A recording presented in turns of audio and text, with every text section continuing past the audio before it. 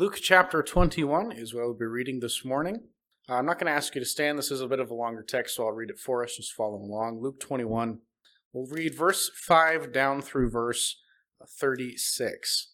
Luke 21, beginning in verse 5. It says, "While some were speaking of the temple, how it was adorned with noble stones and offerings, he said, 'As for these things that you see, the days will come when there will not be left here one stone upon another that will not be thrown down.'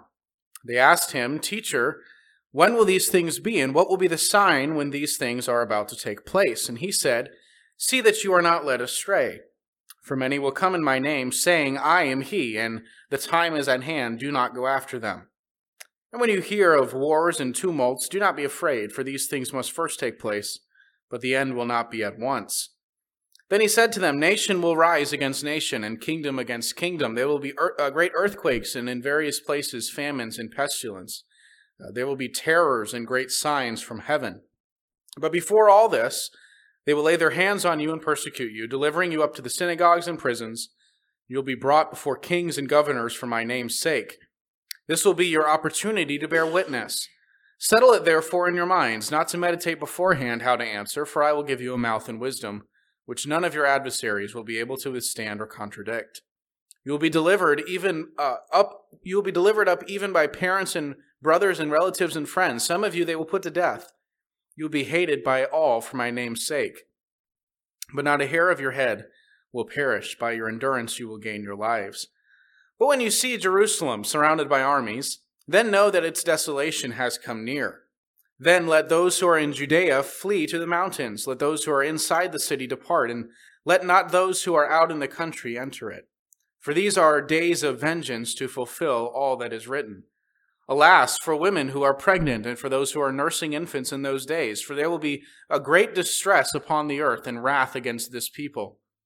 They will fall by the edge of the sword and be led captive among all nations, and Jerusalem will be trampled underfoot by the Gentiles until the times of the Gentiles are fulfilled. And there will be signs in the sun, moon, and stars, and on the earth distress of nations and perplexity because of the roaring of the sea and waves. People fainting with fear and with foreboding of what is coming on the world, for the powers of the heavens will be shaken. And then they will see the Son of Man coming in a cloud with power and great glory. Now when these things begin to take place, straighten up and raise your heads, because your redemption is drawing near.' He told them a parable. 'Look at the fig tree and all the trees. As soon as they come out in leaf, you see for yourselves and know that the summer is already near. So also, when you see these things taking place, you know that the kingdom of God is near. Truly I say to you, this generation will not pass away until all this has taken place. Heaven and earth will pass away, but my words will not pass away. But watch yourselves, lest your hearts be weighed down with dissipation and drunkenness and the cares of this life. For that day will come upon you suddenly like a trap. For it will come upon all who dwell on the face of the whole earth. But stay awake at all times, praying that you may have strength to escape all these things that are going to take place and to stand before the Son of Man.'" Father, we pray, God, that you would give us wisdom as we seek to rightly interpret Scripture, a very difficult and at times confusing text. I just pray that you would guide us this morning in our study of Scripture, and that you would teach us and instruct us by these words of Jesus that you've given to us. In the name of Christ we pray. Amen. I'm going to warn you today that the text we have in front of us will require some rather tedious study. And so you're going to have to be especially disciplined this morning to prevent your mind from wandering and to stay on track with the sermon.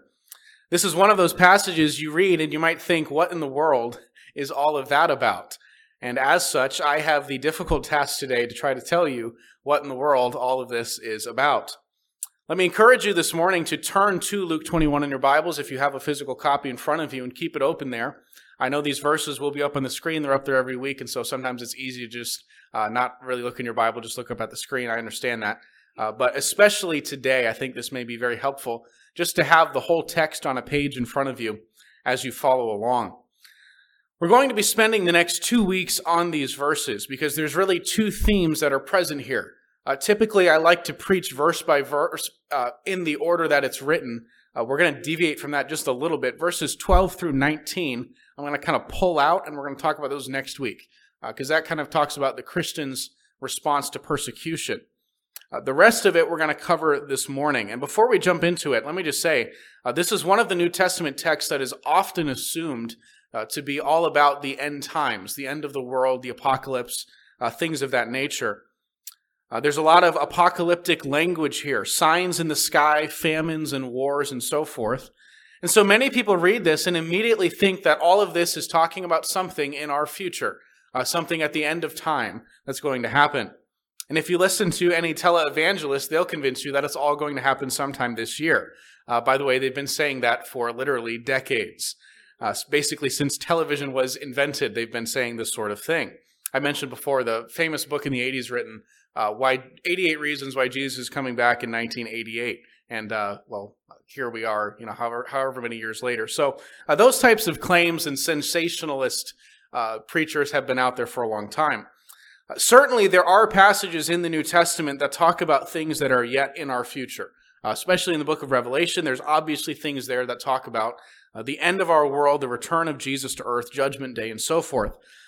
But I don't think that that's what's happening in our text, certainly not in all of it. You can make an argument, we'll get to that a little bit later, that maybe some of the stuff toward the end, but most of this, I think, was already fulfilled. As we walk through it, I'll try to show you why I don't think this is talking about the end of the world, but rather the end of the Judaic age and the temple. We'll begin with verse 5. Remember, this is all taking place. They're at the temple, Jesus and his disciples. They've just seen, we talked last week about how Judaism in Jesus' day was a hollow religion, full of corruption. The Jews really had no care or concern for the poor. They had no love for God or others, but they fastidiously observed all of the outward laws and ceremonies. They were hypocrites, Jesus said, spiritual on the outside, but carnal in their hearts. And so Jesus said that they would receive greater condemnation. And beginning in verse 6, Jesus begins to outline what God's judgment against them is going to look like. So he had just finished talking about the widow who gave her last 2 coins in the offering box of the temple. You may remember that from last week. And then it says in verse 5, while some were speaking of the temple, how it was adorned with noble stones and offerings, he said, as for these things that you see, the days will come when there will not be left here one stone upon another that will not be thrown down. Now this sort of strikes me as funny to imagine. It would be sort of like visiting the Buckingham Palace or some impressive building. And you're walking around with a group touring the place. They're pointing out various, artwork and designs on the building or whatever. And all of a sudden, somebody in the group pipes up and says, all of this is going to be completely destroyed. And that's it. No further explanation. Just it's all coming down. And so I could just imagine the disciples kind of looking at each other like, what did he just say? What is he talking about? And so verse 7, it says, they asked him, Teacher, when will these things be? And what will be the sign when these things are about to take place? Now, Jesus here is going to begin talking about the destruction of this temple. Keep that in mind as we go. The temple that they are standing right in front of and looking at, that temple was in fact destroyed in AD 70 when the Roman army attacked Jerusalem. This is a very well-attested historical fact. In fact, if you really want to have fun this week, go on YouTube and Google the attack of Jerusalem AD 70. You'll find all sorts of animated videos kind of outlining the battle scenes. It's very cool stuff. Anyways, if you go to Jerusalem today, you will not find a temple there anymore. It was destroyed, just like Jesus said that it would be here, and it's never been rebuilt in the nearly 2,000 years since. And so when they ask him the question, there in verse 7, when is this going to happen? They are asking about the destruction of the temple. What signs will accompany the destruction of the temple that is right in front of them? And so what Jesus goes on to tell them in the following verses are things that happened in AD 66 to AD 70 when the temple was destroyed. It would be very strange for them to ask Jesus when, he just said the temple is going to be destroyed. If they said, when is this going to happen? What signs are going to precede this? It'd be very strange if Jesus started talking about something completely different that won't happen for thousands of years at the end of the world. That really doesn't fit the context here. And so let's begin in verse 8, which is the start of Jesus' answer to this very specific question. When is the temple going to be destroyed? What signs will precede that? And by the way, if you just think about it, why are they asking this? Well, a lot of these Jews live in Jerusalem, or they at least come down for the feasts. You wouldn't want to be in town when God sends his judgment against Jerusalem and demolishes the temple. I don't know about you, I wouldn't want to be around when that takes place. So they're asking him for some warning signs. How are we going to know when this is going to happen? And so verse 8, he begins to answer. This is everything that follows from here is in response to that question. He says, "See that you are not led astray. For many will come in my name, saying, 'I am he,' and the time is at hand. Do not go after them." So apparently there were some shortly after Jesus left who claimed to be the Messiah. And Jesus says, ignore them. Verse 9, "When you hear of wars and tumults, do not be afraid. These things must first take place, but the end will not be at once." So notice what Jesus says. Wars and tumults, uprisings are going to come first. Don't freak out when you hear about these rumors of coming war. You still have some time to get out of town before the destruction begins. He says these things are going to happen, but the end will not be at once. Now the question is the end of what? And again, many of us just automatically think, the end of the world. That's what he's talking about. Well, no, remember, he's talking about God's judgment coming against Jerusalem and the temple being demolished. And so he says before that happens, you're going to hear about wars and uprisings against Rome. I'll leave you to look up these historical records of these things. There were indeed many wars throughout, especially the 50s and 60s AD. Wars in Galilee, Judea, and Rome. Roman armies, of course, were stationed throughout the entire Roman Empire that spanned from England to India. That entire landmass was under the Roman government. And so during that period of instability, the Roman soldiers stationed throughout those countries slaughtered many groups who attempted to overthrow the occupying Roman government. At one point during this period, the historian Josephus writes that it seemed like the whole world was at excuse me. It seemed like the whole world was at war with each other.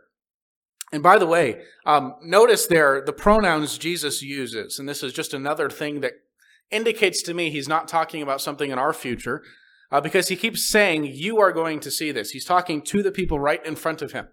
Okay, it would be very strange, again, if Jesus is talking about end-of-time events that are thousands of years in the future. Why would he say, when you hear about this, don't be terrified?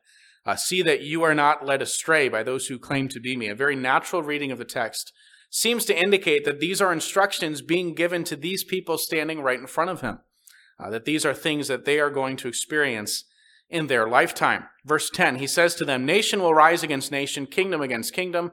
There will be great earthquakes in various places, famines and pestilence, and there will be terrors and great signs from heaven." Some of these earthquakes are mentioned in the book of Acts.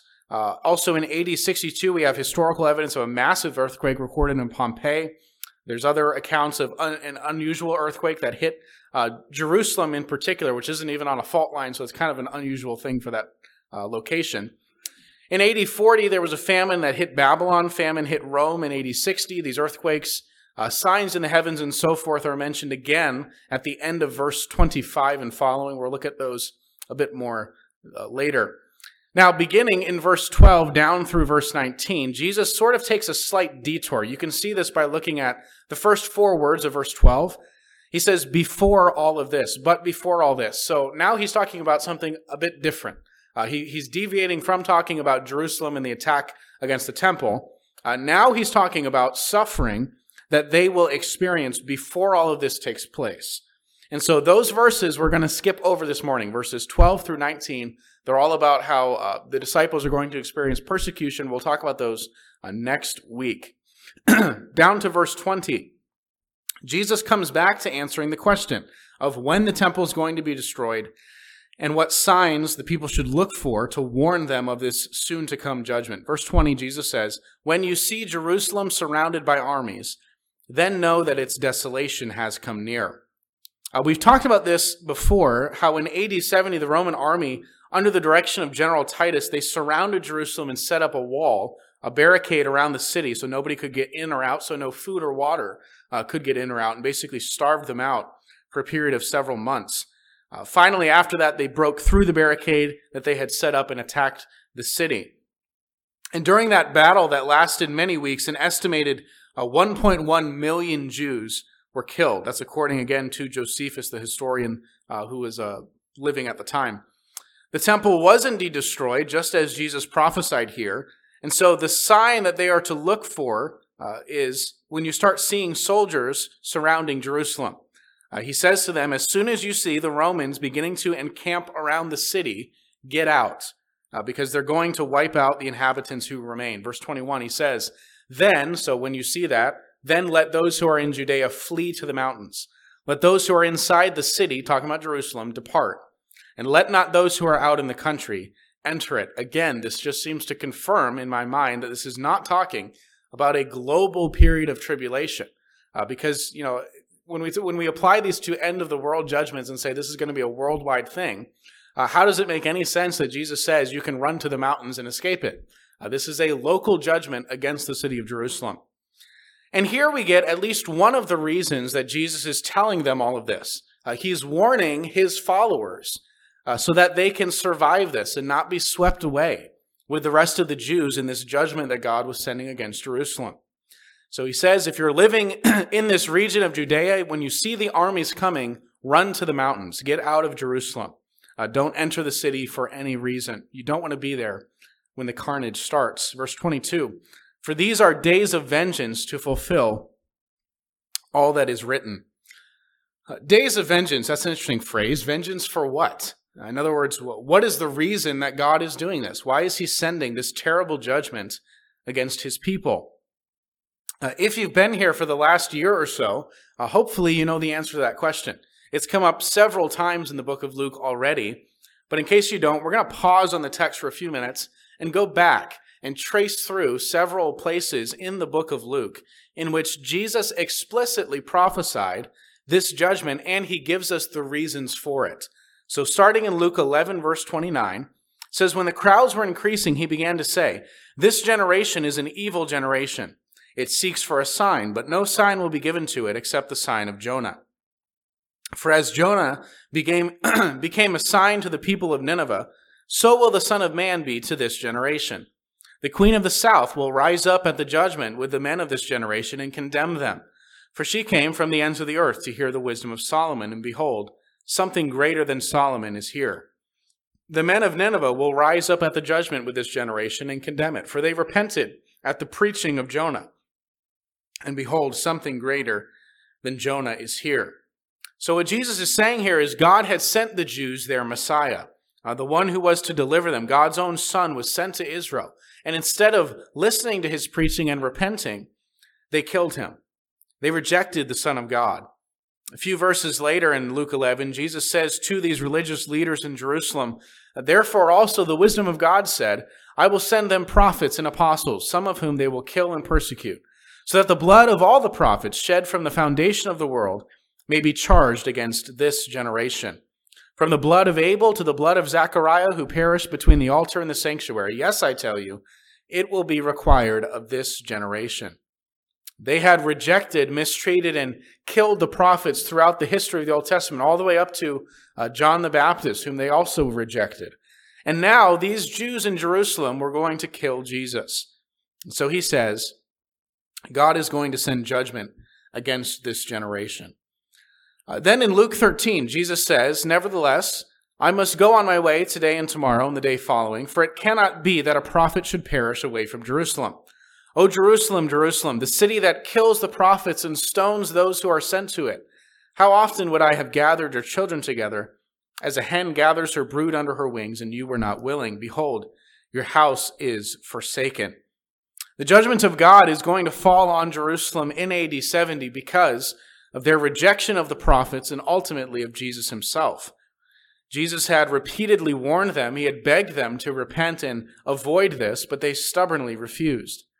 Again, Luke 19, when Jesus enters the city of Jerusalem, we're told, he drew near and saw the city, and he wept over it, saying, would that you, even you, had known on this day the things that made for peace, but now they are hidden from your eyes. For the days will come upon you when your enemies will set up a barricade around you and surround you, and hem you in on every side and tear you down to the ground, you and your children with you. And they will not leave one stone upon another in you, because you did not know the time of your visitation. So again, the reason for this coming destruction of the city of Jerusalem is clear. It is because they had rejected and killed the Son of God. Despite all of the signs and miracles that he had performed, they refused to believe. Despite his repeated calls to them to repent, they would not.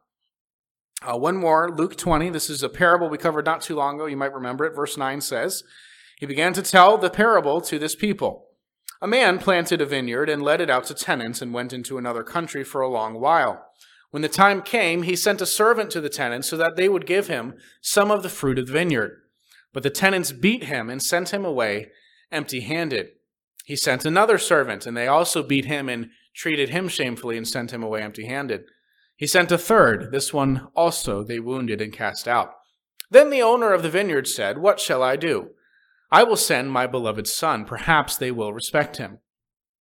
But when the tenants saw him, they said to themselves, "This is the heir. Let us kill him, so that the inheritance may be ours." They threw him out of the vineyard and killed him. What then will the owner of the vineyard do to them? He will come and destroy those tenants and give the vineyard to others. When they heard this, they said, "Surely not." But he looked directly at them and said, "What then is this that is written? The stone that the builders rejected has become the cornerstone. Everyone who falls on that stone will be broken to pieces, and when it falls on anyone, it will crush him." God is certainly long-suffering. He is patient with us, but there comes a point when that patience runs out and the judgment of God falls. And the Jews in Jerusalem had for centuries rejected and mistreated the prophets that God had sent to them. And finally, God sends his only son, and they killed him. They couldn't claim to be innocent. One of the reasons I just went through all of those texts is to demonstrate to you that they had been warned repeatedly by Jesus of this coming judgment if they rejected him. They had every opportunity to heed these warnings and escape God's wrath. He had even at times begged them to do so, to repent. But in the hardness of their hearts, they refused to listen.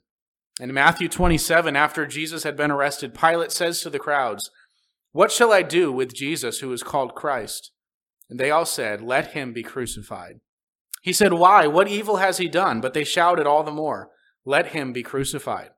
So when Pilate saw that he was gaining nothing, but rather a riot was beginning, he took water and washed his hands before the crowd, saying, "I am innocent of this man's blood. See to it yourselves." And all the people answered, "His blood be on us and on our children." And so with those chilling words, the Jews in Jerusalem sentenced themselves to God's wrath. There can be no doubt why this destruction is coming. This is judgment from God against this wicked generation that had killed and rejected the Son of God. And so back to our text, verse 23 says, "Alas for the women who are pregnant and for those who are nursing in those days, for there will be great distress upon the earth and wrath against this people." Speaking of the Jews, notice the language that's used there. Great distress upon the earth and wrath against this people. And so you could take that to mean there are apparently signs all over the earth, earthquakes, tsunamis, famines, wars, but there's a focal point of all of that in the city of Jerusalem. And Jesus goes on to say to the Jews that they will fall by the edge of the sword, they will be led captive among all nations, and Jerusalem will be trampled underfoot by the Gentiles until the times of the Gentiles are fulfilled. And so some of them would be killed, others would be captured, Jerusalem would be demolished. All of this so far seems quite clear and straightforward, and I think you'll agree that all of this appears to be talking about a judgment not at the end of the world, but that was about to happen in their lifetime. Something that is not a global necessarily tribulation of the whole earth, but rather a specific judgment against the city of Jerusalem and the religious leaders who had rejected and killed Jesus. Now, here is where things get tricky, beginning in verse 25. "There will be signs in the sun and moon and stars, and on earth distress of nations and perplexity because of the roaring of the seas and waves. People fainting with fear and with foreboding of what is coming on the world, for the powers of the heavens will be shaken. And then they will see the Son of Man coming in a cloud with power and great glory." Now, when these things begin to take place, straighten up and raise your heads because your redemption is drawing near. Now, all of that seems to be talking about something very different. Seems to be talking about the second coming of Jesus. The Son of Man coming in a cloud with power and great glory, your redemption drawing nigh. This seems to be the end of the world stuff that we've been talking about, the rest of this not necessarily being. Verse 29, though, says, "He told them a parable. Look at the fig tree and all the trees.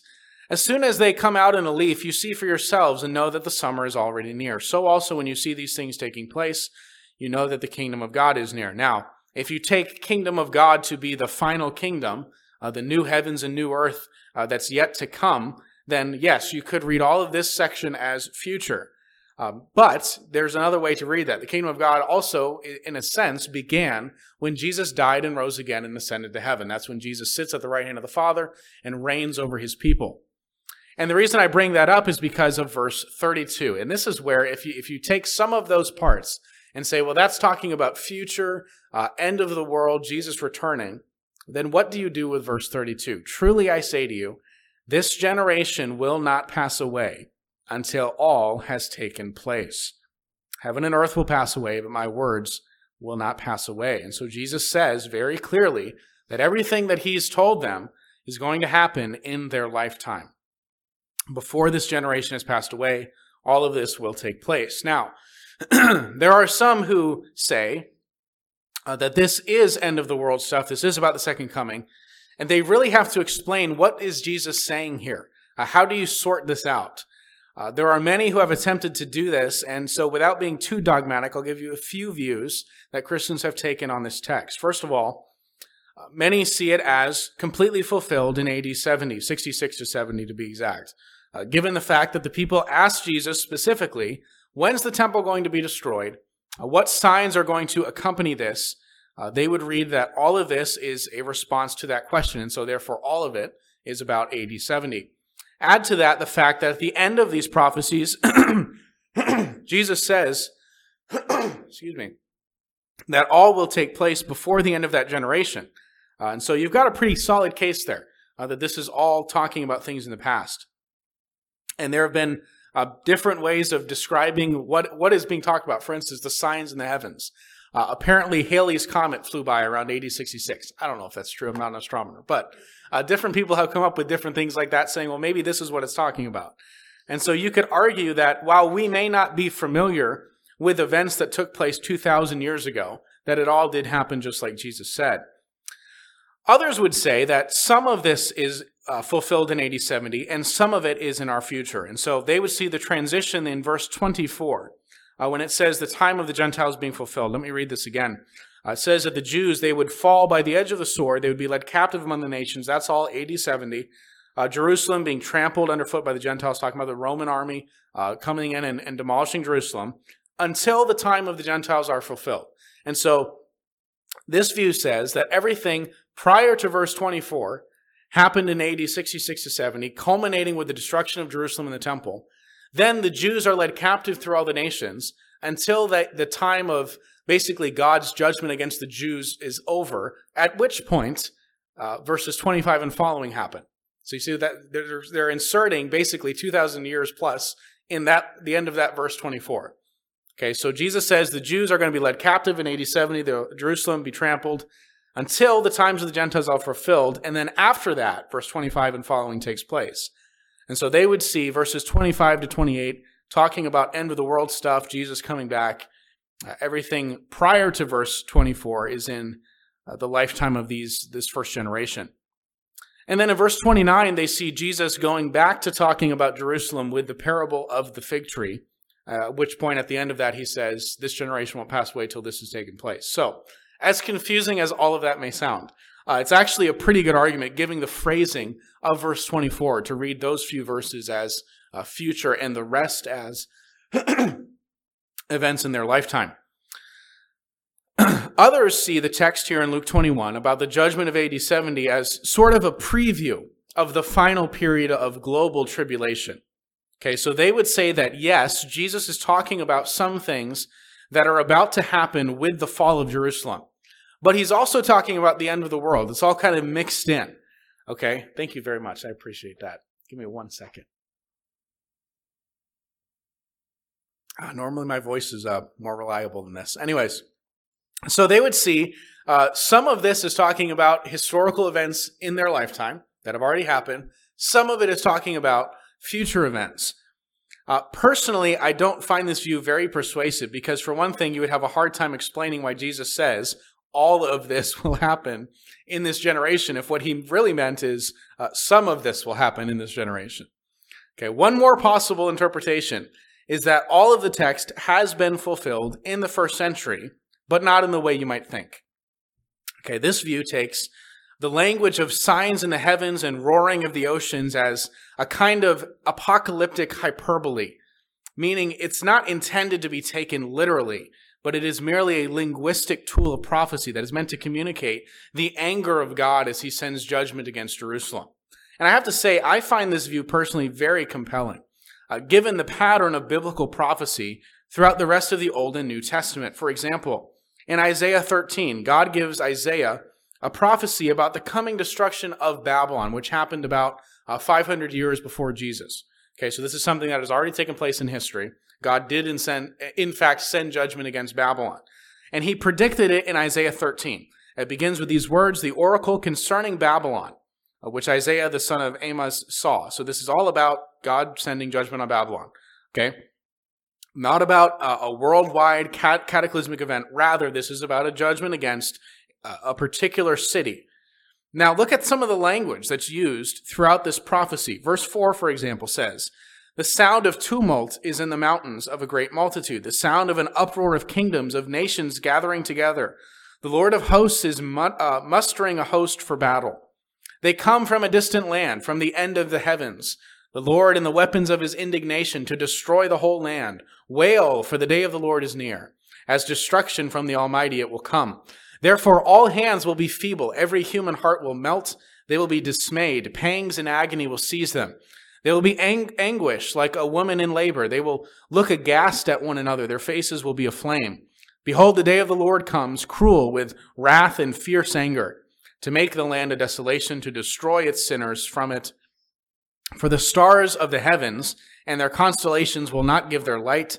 The sun will be dark at its rising, and the moon will not shed its light. Does that sound familiar? Kind of sounds like signs in the heavens, like what we saw in Luke 21. I will punish the world for its evil, and the wicked for their iniquity. I will put an end to the pomp of the arrogant, lay low the pompous pride of the ruthless. I will make people more rare than fine gold, and mankind than the gold of Ophir. Therefore, I will make the heavens tremble. The earth will be shaken out of its place in the wrath of the Lord of hosts in the day of his fierce anger. Again, sounds very similar to Luke 21. Like a hunted gazelle or like sheep with none to gather them, each will turn to his own people, flee to his own land. Whoever is found will be thrust through. Whoever is caught will fall by the sword. Their infants will be dashed in pieces before their eyes. Their houses will be plundered, their wives ravished. Behold, I am stirring up the Medes against them, who have no regard for silver nor delight in gold. Their bows, talking about the Medes, will slaughter the young men. They will have no mercy on the fruit of the womb. Their eyes will not pity children. In Babylon, the glory of the kingdoms, the splendor and pomp of the Chaldeans will be like Sodom and Gomorrah when God overthrew them. It will never be inhabited or lived in for all generations. No Arab will pitch his tent there. No shepherds will make their flocks lie down there. Okay, so Isaiah, again, is prophesying specifically about how God is going to stir up the Medes to attack Babylon and destroy the city as judgment from God.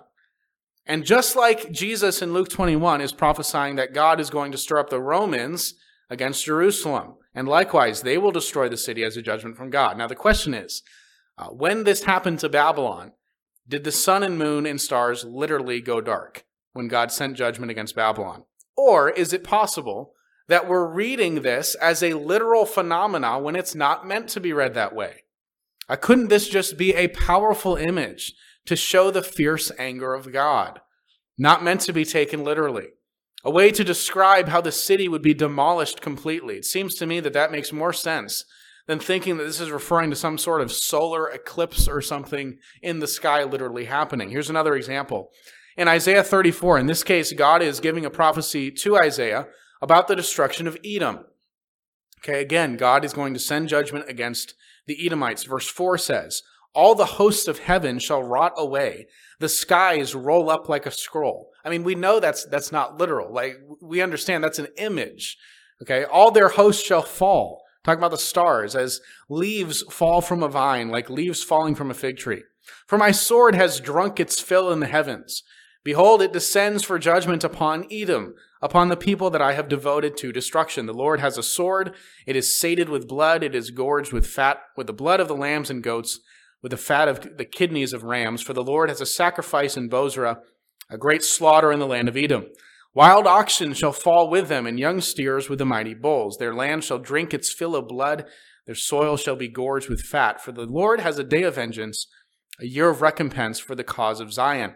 And the streams of Edom shall be turned into pitch, her soil into sulfur, her land shall become a burning pitch. Night and day it shall not be quenched, its smoke shall go up forever. From generation to generation it lies waste, none shall pass through it forever and ever. Now the question is the smoke of Edom still going up? I mean, it says forever, right? How about back in verse 4 when God says all the hosts of heaven are going to fall, the stars are going to fall, the sky is going to be rolled up like a scroll? If we take these things literally, we're going to be really confused as to what this is talking about. This is talking about a specific judgment against Edom. And we're reading apocalyptic literature here. It's not meant to be a detailed historical account. Joel, Amos, Ezekiel, all of these prophets use similar language, not to talk about the end of the world, but about God's wrath being poured out against a specific place.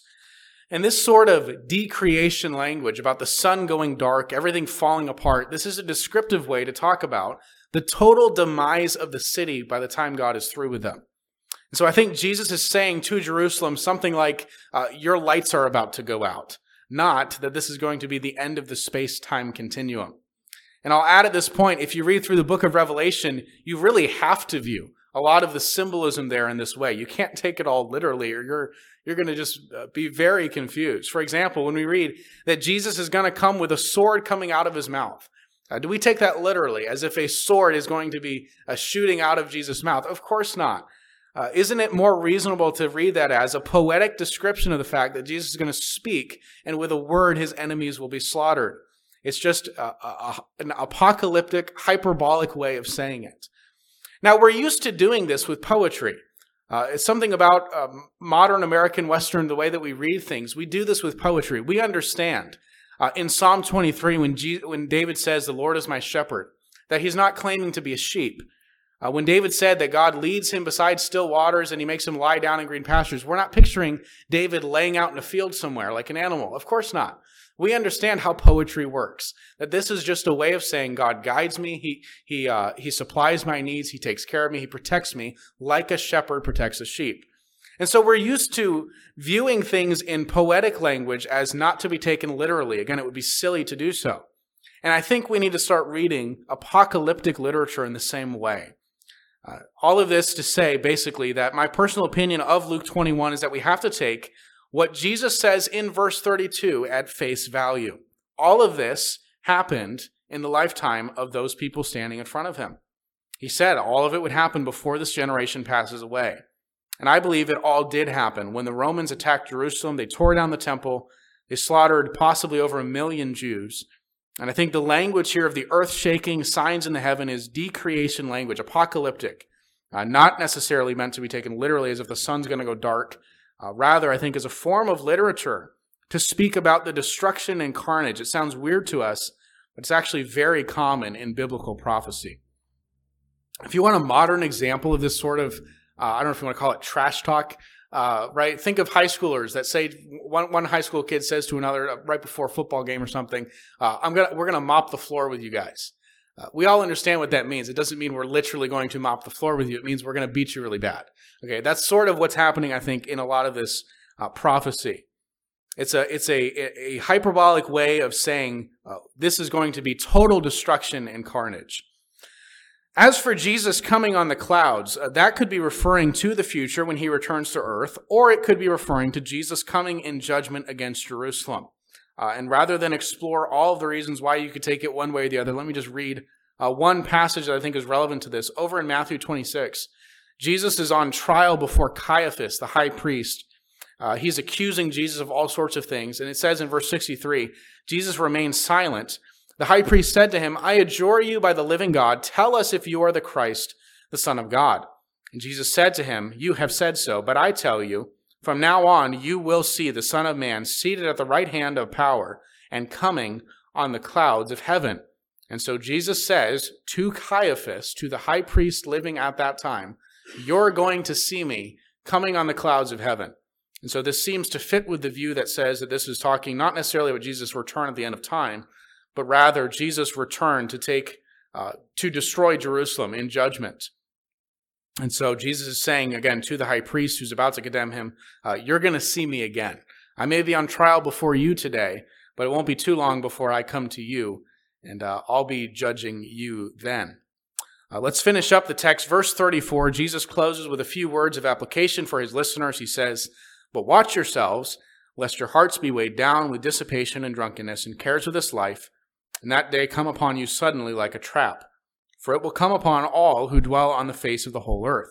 But stay awake at all times, praying that you may have strength to escape all these things that are going to take place and to stand before the Son of Man." So he tells them, be alert, pay attention, be prayerful. Remember what I've told you so that you can escape this judgment that is about to come. Now, I've said this a few times, that I'm not exactly sure how to understand necessarily every part of this.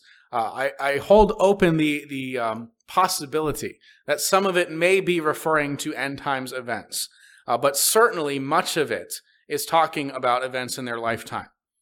As I say often with biblical prophecy, these portions of Scripture are really tricky to sort out, all of the details, with certainty. And so it would be foolish for any one of us to be dogmatic about every possible detail as if we have everything figured out, especially since we're living 2,000 years after some of these events took place. There aren't really enough writings that have survived that time period to tell us about everything that happened. And so, as with many prophecies, I think it's wise for us to allow some space for good Christians to come to slightly different conclusions on how to interpret these texts. What we do know for certain is at least much of this is talking about a judgment that was soon to come. About 40 years after Jesus uttered these words, Jerusalem faced the wrath and judgment of God. And so rather than simply speculating about things that we may not be able to say for sure, whether they've been fulfilled or not, let's instead draw a few points of application from what we do know. Number one, this text shows Jesus to be a true prophet. His words here were fulfilled, even though nobody at the time could have imagined such a thing. This huge temple in front of them, it had taken 50 years to construct. None of them could have imagined it being reduced to a pile of rubble within their lifetime. But Jesus knew that it would. And he gave them not only what would happen, but even the time frame in which it would happen. His prophecy of this event is, in fact, one of the proofs that the early church used to show the world that he was speaking truly the words of God. Second takeaway from this is that God is sovereign over the affairs of this world. Even when things seem chaotic, he is accomplishing his purpose. In this case, he was judging Israel. He was bringing about the end of the Judaic age. And in so doing, by destroying the temple, God was showing us that it's no longer needed. As the New Testament teaches us, we are now the temple of God. Instead of coming to a building to meet with God like the Jews did, the Holy Spirit now indwells each one of us. And so those symbols are done. The reality is now here. There's no more need to sacrifice animals as an atonement for sin because Jesus was the ultimate Lamb of God who was sacrificed for all of our sins. And so as with all of the forms and symbols of temple worship, they've been fulfilled in Christ. A third application we should take from this is that God's wrath is something to be feared. We dare not presume on grace indefinitely. God is patient, he is merciful, but there does come a point when the fire of God's judgment falls. 2 Corinthians 17:36 says, "You shall fear the Lord, who brought you out of the land of Egypt with great power and with an outstretched arm. You shall bow yourselves to him, and to him you shall sacrifice." God is saying to those who had witnessed the plagues against Egypt, all that God did there in the book of Exodus, he says, "Consider this power that I have and fear me." And likewise, we ought to look back on the judgment of God in AD 70 against Jerusalem and have a healthy fear of God. Psalm 33 verse 8 says, "Let all the earth fear the Lord. Let the inhabitants of the world stand in awe of him." Proverbs 9:10, "The fear of the Lord is the beginning of wisdom, and the knowledge of the Holy One is insight." Number 4, God's judgment in time is merely a whisper of the judgment that awaits in eternity. This is an uncomfortable truth for me to tell you and probably an equally uncomfortable truth for you to hear, but the Bible makes clear the reality of hell. Those who refuse the offer of the gospel to have their sins forgiven, these will have their sins judged eternally, and they will experience the full wrath of God against them. 2 Corinthians 1 says, when the Lord Jesus is revealed from heaven with his mighty angels in flaming fire, inflicting vengeance on those who do not know God and on those who do not obey the gospel of our Lord Jesus. They will suffer the punishment of eternal destruction, away from the presence of the Lord and from the glory of his might, when he comes on that day to be glorified in his saints and to be marveled at among all who have believed, because our testimony to you was believed. There is coming a day when Jesus will return to earth, and all the living and dead will stand before him. And on that day, you don't want to be among those who have not obeyed the gospel, those who have not placed their faith in Jesus and given their lives to his service. As Hebrews 10 says, it is a fearful thing to fall into the hands of the living God. And in case you wonder if God is serious when he warns us about his judgment eternally in hell, look at Jerusalem in AD 70. It's a warning to us that we ought to take God's wrath seriously. Don't be flippant about disobeying and disrespecting a holy God. Number 5, not only do we see here the wrath of God that we are to fear, but we also see the mercy and patience of God, for which we ought to be eternally thankful. God was extremely patient even with these Jews. Jesus had warned them repeatedly that this was coming and how they could escape it. And although they still killed Jesus, even after that, God extended opportunities to them to repent and be forgiven. In Acts chapter 2, Peter is preaching. This is about 2 months after these Jews in Jerusalem had killed Jesus. He's preaching to them, and at the end of his sermon to these very people, he says, "Let all the house of Israel therefore know for certain that God has made him both Lord and Christ, this Jesus whom you crucified." Now when they heard this, they were cut to the heart. And they said to Peter and the rest of the apostles, "Brothers, what shall we do?" They realize what they've done, that they crucified their Messiah. And as the panic of this reality hits them, they ask, "What shall we do?" Verse 38, Peter says, "Repent and be baptized, every one of you, in the name of Jesus Christ for the forgiveness of your sins, and you will receive the gift of the Holy Spirit. For the promise is for you and for your children and for all who are far off, everyone whom the Lord our God calls to himself." And with many other words, he bore witness and continued to exhort them, saying, "Save yourselves from this crooked generation." Even after they killed Jesus, they are given the opportunity to save themselves from the coming judgment. Verse 41 says, "So those who received his word were baptized, and they were added that day about 3,000 souls." Incredible grace. Even if you were in the crowd shouting, "Crucify him," you can still be forgiven. Repent, be baptized, start a life of following Jesus, and you will be spared from God's wrath. And what's true of the Jews here in Jerusalem is true of each one of us individually. We are all sinners deserving the judgment of God. We have all violated God's laws, and as a holy God, he must punish evil. But this same mercy and grace that was extended to those who killed Jesus is also extended to us. Jesus took our sins on himself.